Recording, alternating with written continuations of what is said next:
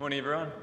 If you don't know me, my name's Kurt. I'm the minister, one of the ministers of St Matt's and Wild Street. It's a pleasure to have you along today if you're new with us. I'm going to be looking at the passage we just read. What I'm finding recently is that when I come, because we get out of the habit of coming to church, coming to meet together, because we're behind screens for so long, we can get a little bit passive when it comes to listening to Bible teaching, rather than engaging with God and His Word. And so I've got a bit of an affirmation that I just came up with sitting down just then, that I want you to say after me. Now, you don't have to say it out loud. I don't know if we're allowed to say it out loud, so maybe don't say it out loud, just under your breath, but don't breathe too much. And it's this. I'm going to give you a little pause. I'm a child of God, a follower of the living Jesus, who speaks through His living word. I am ready to be transformed. Father God, we praise you this morning because your word is the living word, and you are going to speak to us now by your Holy Spirit because you want to change us. You want to transform us into the likeness of your Son. And so we by faith believe that to be true, and we by faith long to hear your voice transform us today. And we pray in Jesus' name. Amen. Well, one of the things I love to do is meet a person for the first time and talk to them, ask them enough questions to find out what they're really, really passionate about, what they're really excited about. The weirder and more wonderful, the better. And usually I get more excited by things that I know anything about. So just recently went on holidays, bumped into this guy. He was really into fishing. And so he's just talking to me about bait and different sorts of bait. And if I use chicken with sweet and sour sauce on it, I'll be able to get brim. And anyway, so I was writing it all down. And then for my birthday, I got a fishing rod. So now I'm ready to go. I get excited. Now, my goal is always to figure out, what do you love? What's the thing that gets you excited, most animated? What do they treasure most? Because when you find that thing, the person comes alive. They can't help but speak. They can't help but talk passionately about whatever it is they're excited about. It's a basic truth that whatever you love, whatever you value, whatever cause you want to fight for, that is the thing that you will sacrifice for. That is the thing that you will speak about to people, usually quite animated and excited. And so this morning, the question I feel like God is going to ask you and me is, how much do you value Jesus? How much do you value Jesus? If you're new with us at church this morning or online, we're in week 2 of Paul's letter to the Corinthian church. After he had started the church in Corinth, things had gone a little bit pear-shaped. Things had gone wrong. And Paul is writing this letter to them to help them consider a big problem that's going on. And the big problem is summarised like this. The Corinthians had wanted the benefits of Jesus' work on the cross. Salvation, forgiveness, new life, resurrection, but without the life that flows from that cross work, the cross-shaped life we're talking about. A life like Jesus of sacrifice to others, a life of using your freedom to love and serve others. And so they wanted the benefits of the cross without the life that flows from the cross, and that is the cross-shaped life. And so in chapter 8 last week, Paul spoke about what cross-shaped living looked like in regards to eating of meat sacrificed to idols. He says that Christians are free to eat, for there is no such thing as other gods, but we should not eat if it causes another Christian to stop following Jesus. Now, chapter 8 is a part of a unit that goes from 8 to 10, so he's going to say more about whether Christians should eat in chapter 10, we'll see next week. But in chapter 8, he's saying Christian freedom should be in love and never get in the way of people being saved or following Jesus. And so what he does in chapter 9, going into chapter 9, is he turns the corner and he says, and that's the very thing I did for you. That's the very thing I did for you. Paul gave up his freedom and his rights to not get in the way of the Corinthians following Jesus. All right, so verse 1. He says, am I not free? Am I not an apostle? Have I not seen Jesus our Lord? Are you not my workmanship in the Lord? If to others I'm not an apostle, at least I am to you, for you are the seal of my apostleship in the Lord. Now, what was going on here is that some in Corinth had questioned Paul's apostleship, whether he was a true apostle. And so he starts this section in chapter 8 by asking 3 rhetorical questions, of which the implied answer is yes.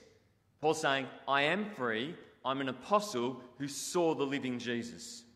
And then he says to them, and you know that because I actually came to you and shared with you the message about Jesus, and you got saved. Of all the people who should know I'm an apostle, I sent one from Jesus with his message. It should be you. Verse 3, this is my defense to those who would examine me. Do we not have the right to eat and drink? Do we not have the right to take along a believing wife, as do the other apostles and the brothers of the Lord and Cephas? Or is it only Barnabas and I who have no right to refrain from working for a living? Who serves as a soldier at his own expense? Who plants a vineyard without eating any of its fruit? Or who tends a flock without getting some of the milk? See, one of the question marks that had been raised by people in Corinth about Paul's apostleship was that he didn't seem to get paid for what he was doing. He didn't charge for his teaching. See, if you go back into that time, into those space in Corinth, people walked around as professional speakers, like there was a circuit of professional speakers who got paid for speaking, for their teaching. And so Paul has already spoken about them in chapter 2, or alluded to them in chapters 1 and 2. He talks about those who use lofty words of wisdom. Now, Paul, unlike that, when he was in Corinth, he made tents for a living. He was a tent maker by trade. He made tents for a living and charged no one as he preached the gospel. Now, some people had said, how could Paul's teaching have authority if he doesn't get paid? How can he be a professional speaker, a real teacher, if he's not being paid? Well, Paul in verses 3 to 11 says, I could have been paid. He says, yes, I could have been paid. It was my right. He says, those who preach the gospel should be financially provided for. Those who preach the gospel should be financially provided for. But, Paul says, I did not use that right. I did not use that right. Why? Verse 12. Nevertheless, we have not made use of this right, but we endure anything rather than put an obstacle in the way of the gospel of Christ. Verse 15. But I have made no use of any of these rights, nor am I writing these things to secure any such provision, for I would rather die than have anyone deprive me of my ground for boasting. Paul wanted nothing to stand in the way of people getting the gospel. He wanted nothing to stand in the way of people getting the gospel. And so he explains how that could have happened back in chapters 1 and 2. So we're going to rewind back to chapters 1 and 2. Back there he says that he didn't come with lofty words of wisdom. Okay? That is, he didn't come as a professional speaker. He says instead he deliberately chose to preach a foolish, weak message about Jesus, the crucified King. He didn't come with lofty words of wisdom. He came and spoke about Jesus, the crucified King. And then he says he also spoke not just a weak message, but as a weak messenger. And so in chapter 2, verse 3, he talks about he came with weakness, fear, and trembling. Now, why did he do that? So that the cross would not be emptied of its power to save. So that, what does that mean? So that 2:5 he says, so that their faith might not rest on human wisdom, but on the power of God. See, Paul knew when he walked into Corinth, in a culture that idolized speakers and professional speakers, they had this professional speaking circuit, that if he came into Corinth, he took money for his services and walked around like he was a rock star speaker, then people in Corinth would put their trust in him and not in Jesus, and it would empty the cross of its power to save. Because to be saved, you have to put your trust in Jesus and not in Paul. It would empty the cross of its power. And so Paul used his freedom, complete freedom, to sacrifice his rights to being paid, to not get in the way of the gospel, to prevent them putting their trust in Paul and not in Jesus. Now, the reason he did that is because although Paul was free from all, Paul was enslaved. He was ultimately enslaved to the gospel. He was enslaved to the gospel. So have a look at verse 16. For if I preach the gospel, that gives me no ground for boasting. For necessity is laid upon me. Woe to me if I do not preach the gospel. Paul's saying, I can't boast about the fact that I spoke the gospel to people, that I speak the gospel to people. He can't boast about it like he chose to do it. He says, necessity is laid upon him. He goes further, verse 17. For if I do this of my own will, I have a reward. But if not of my own will, I am still entrusted with a stewardship. Now, it's a really, really strong way of saying it, because Paul still makes choices. It's not like he was this passive person who's passive that does whatever, like a puppet. But he's saying it really strong. Paul is saying, if I chose to preach the gospel, then I would be rewarded. That would have. He says, but I didn't choose to. I didn't choose to. He says, I am just a steward. I'm just a steward. Now imagine for a moment, I think it's really difficult for us to imagine, but imagine for a moment you lived in the poorest of villages in India. And a very affluent, rich man, a philanthropist perhaps, comes into the village one night, and he comes into your house and he says to you, I'm going to give you this massive amount of money, and this money is so much that you are not going to have to worry about money for the rest of your life. And after he offers you that money, he says, and there's some other money here that is actually enough for your whole village to be blessed for the rest of their lives as well. Now, if he gives you this wealth, he's making you a steward of his wealth. Now, imagine the next day you walk out into the village and you see really, really sick children. You see poor people begging for their lives with nothing to live on. What do you do? What do you do?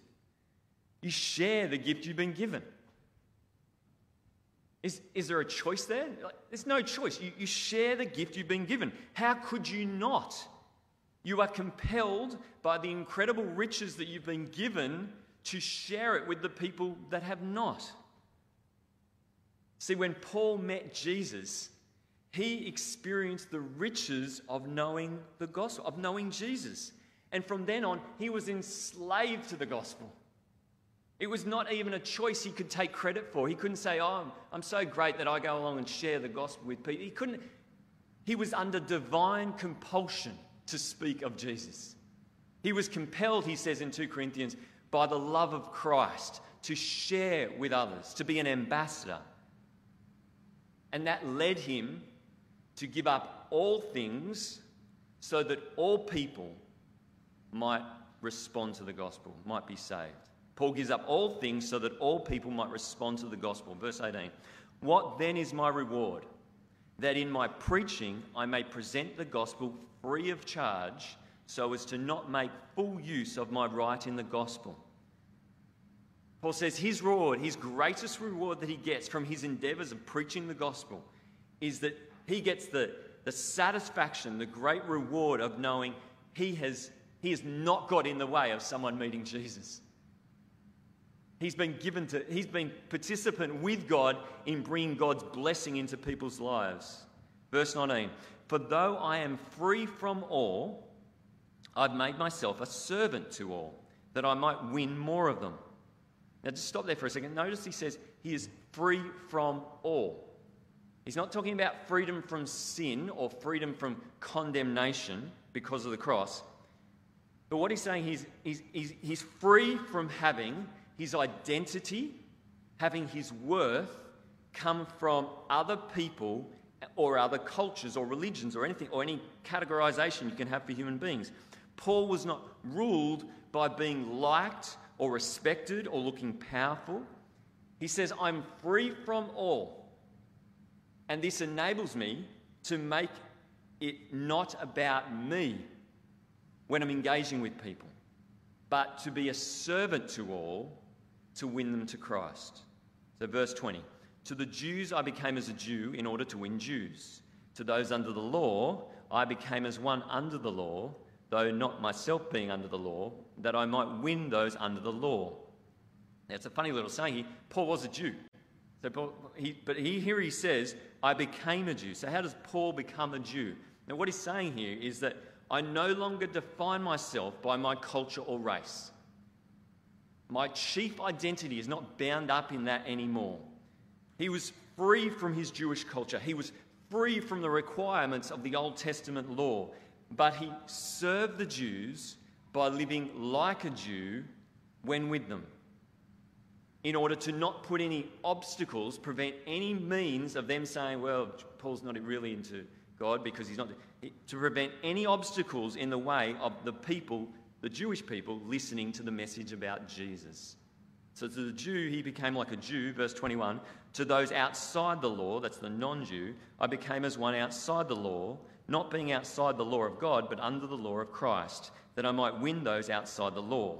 And so to the non-law-keeping Gentile, he did things that Jews wouldn't normally do in order to win them to Christ. But he says that he didn't do things that against Christ himself, but he was flexible in what he did, in that he didn't want to put as much as possible, and put no obstacles in the way of Gentiles coming to Christ. Verse 22, to the weak I became weak, that I might win the weak. So he's talked about this already in chapter 8. Paul would give up meat to not cause new believers from pagan backgrounds to stumble as Jesus' followers.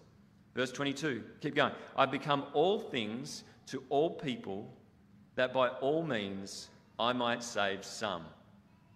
So Paul was not bound by belonging to a particular group. He was free to change how he lived to prevent anything getting in the way of people meeting Jesus.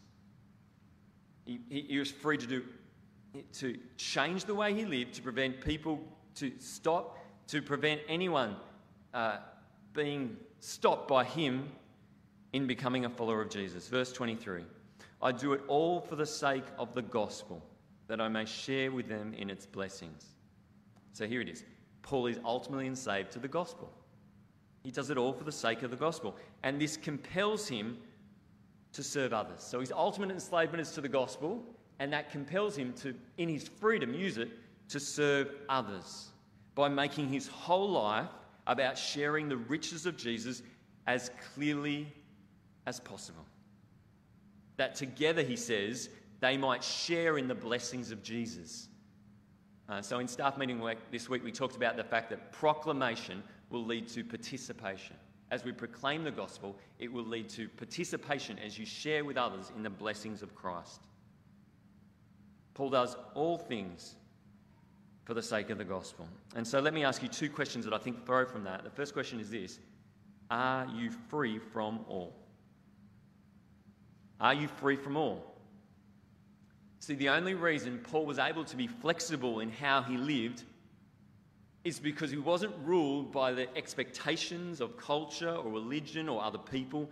His significance and his worth and his identity was not in being a Jew or a lawkeeper or being strong in the faith. His identity and worth were found in his relationship with Jesus. His identity and worth was found in relationship with Jesus. So what does that mean? He could change how he lived depending on who he was trying to reach. Because ultimately he knew, I belong to Jesus. He's my only judge. And so I want to start there. My question to you is, are you free from all? Or are you ruled by the desire to be liked by friends and family? Are you ruled by the desire to be seen as senior in your profession? Are you ruled by the desire to be looked up to in your workplace? Are you ruled by the desire to be popular amongst your friends? If you are not pursuing freedom from all, if your identity in Christ is not the thing that you're focused on giving you your significance and worth, then you will sometimes share the gospel with people you feel comfortable with, or groups of people you feel respected by. Maybe you will sometimes as well. But you will not be a servant to all to win all. You will not be a servant to all to win all. Are you free from all? First question. Second question, are you making the gospel clear? Now, what's interesting about this is for Paul, being all things to all men didn't mean Paul went into a place to make everyone like him. He didn't want to go into the place and become the most popular guy around so that people listened to him. It wasn't about, for Paul, making Christianity look cool. In Corinth, what did it look like? It meant getting up in front of people and looking foolish, weak. All things to all people is not about people liking us. It is about not being an obstacle to people understanding who Jesus is. And so we need to be always asking, is the way I live and the message that I speak making the gospel clear? So if I go out with a group of friends and I get completely hammered, I get completely smashed, drunk with my friends to share the gospel, is that making the gospel clear?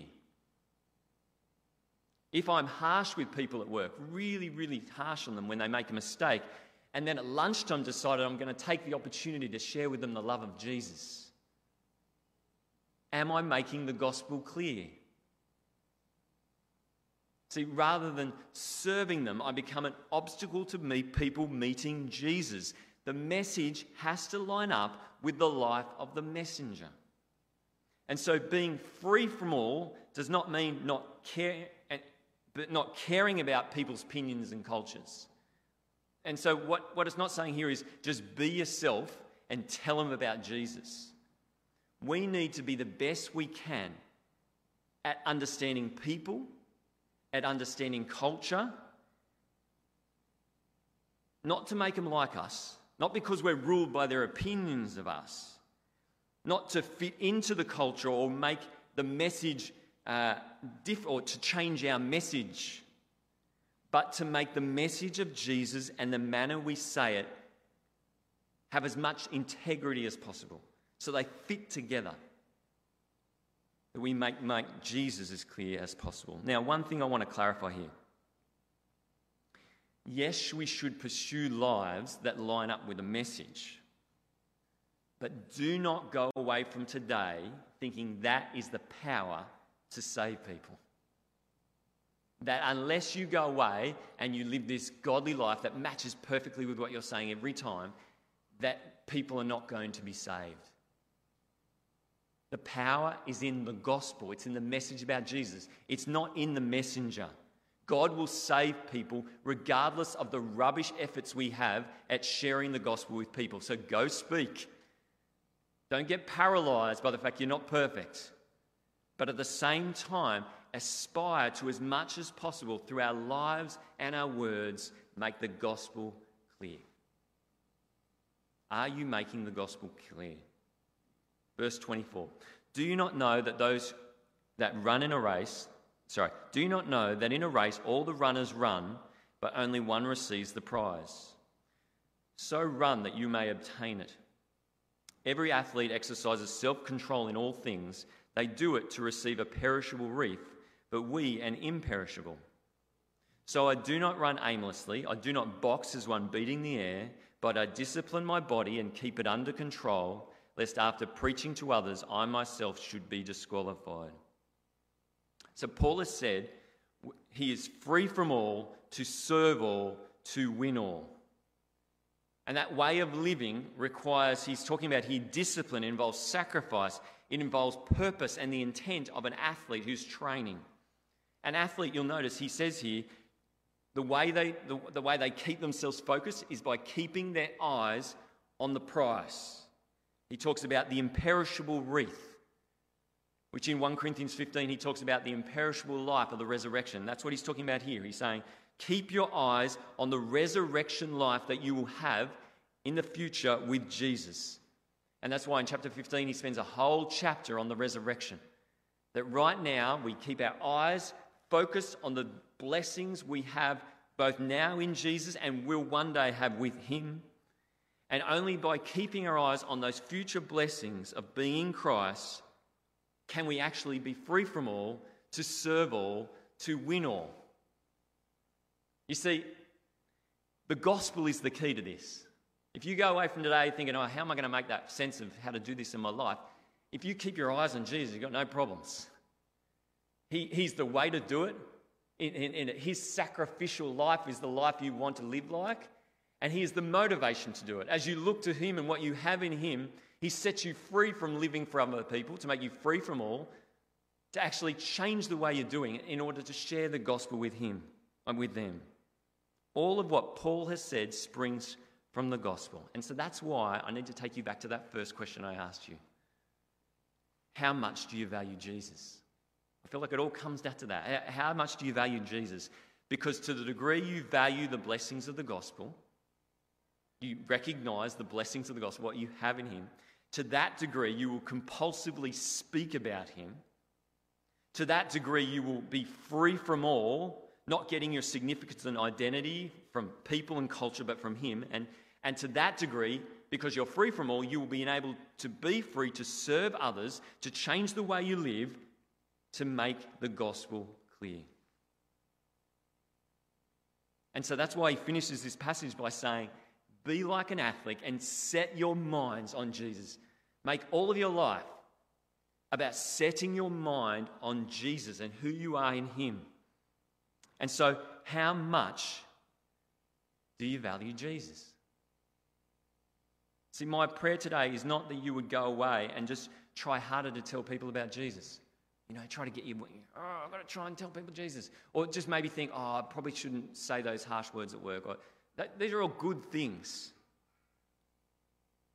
I don't want you to go away being paralyzed, thinking, I can't speak because my life is not lining up with the gospel. I want you to go away knowing that as we focus on Jesus in his word,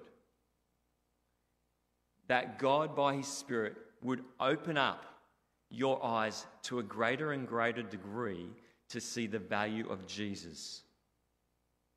That you would have a greater sense of compulsion to speak of him than you have ever experienced. You know, when people first become Christians, they're so excited about Jesus and they're talking to everyone, trees, dogs, they're telling everyone about Jesus.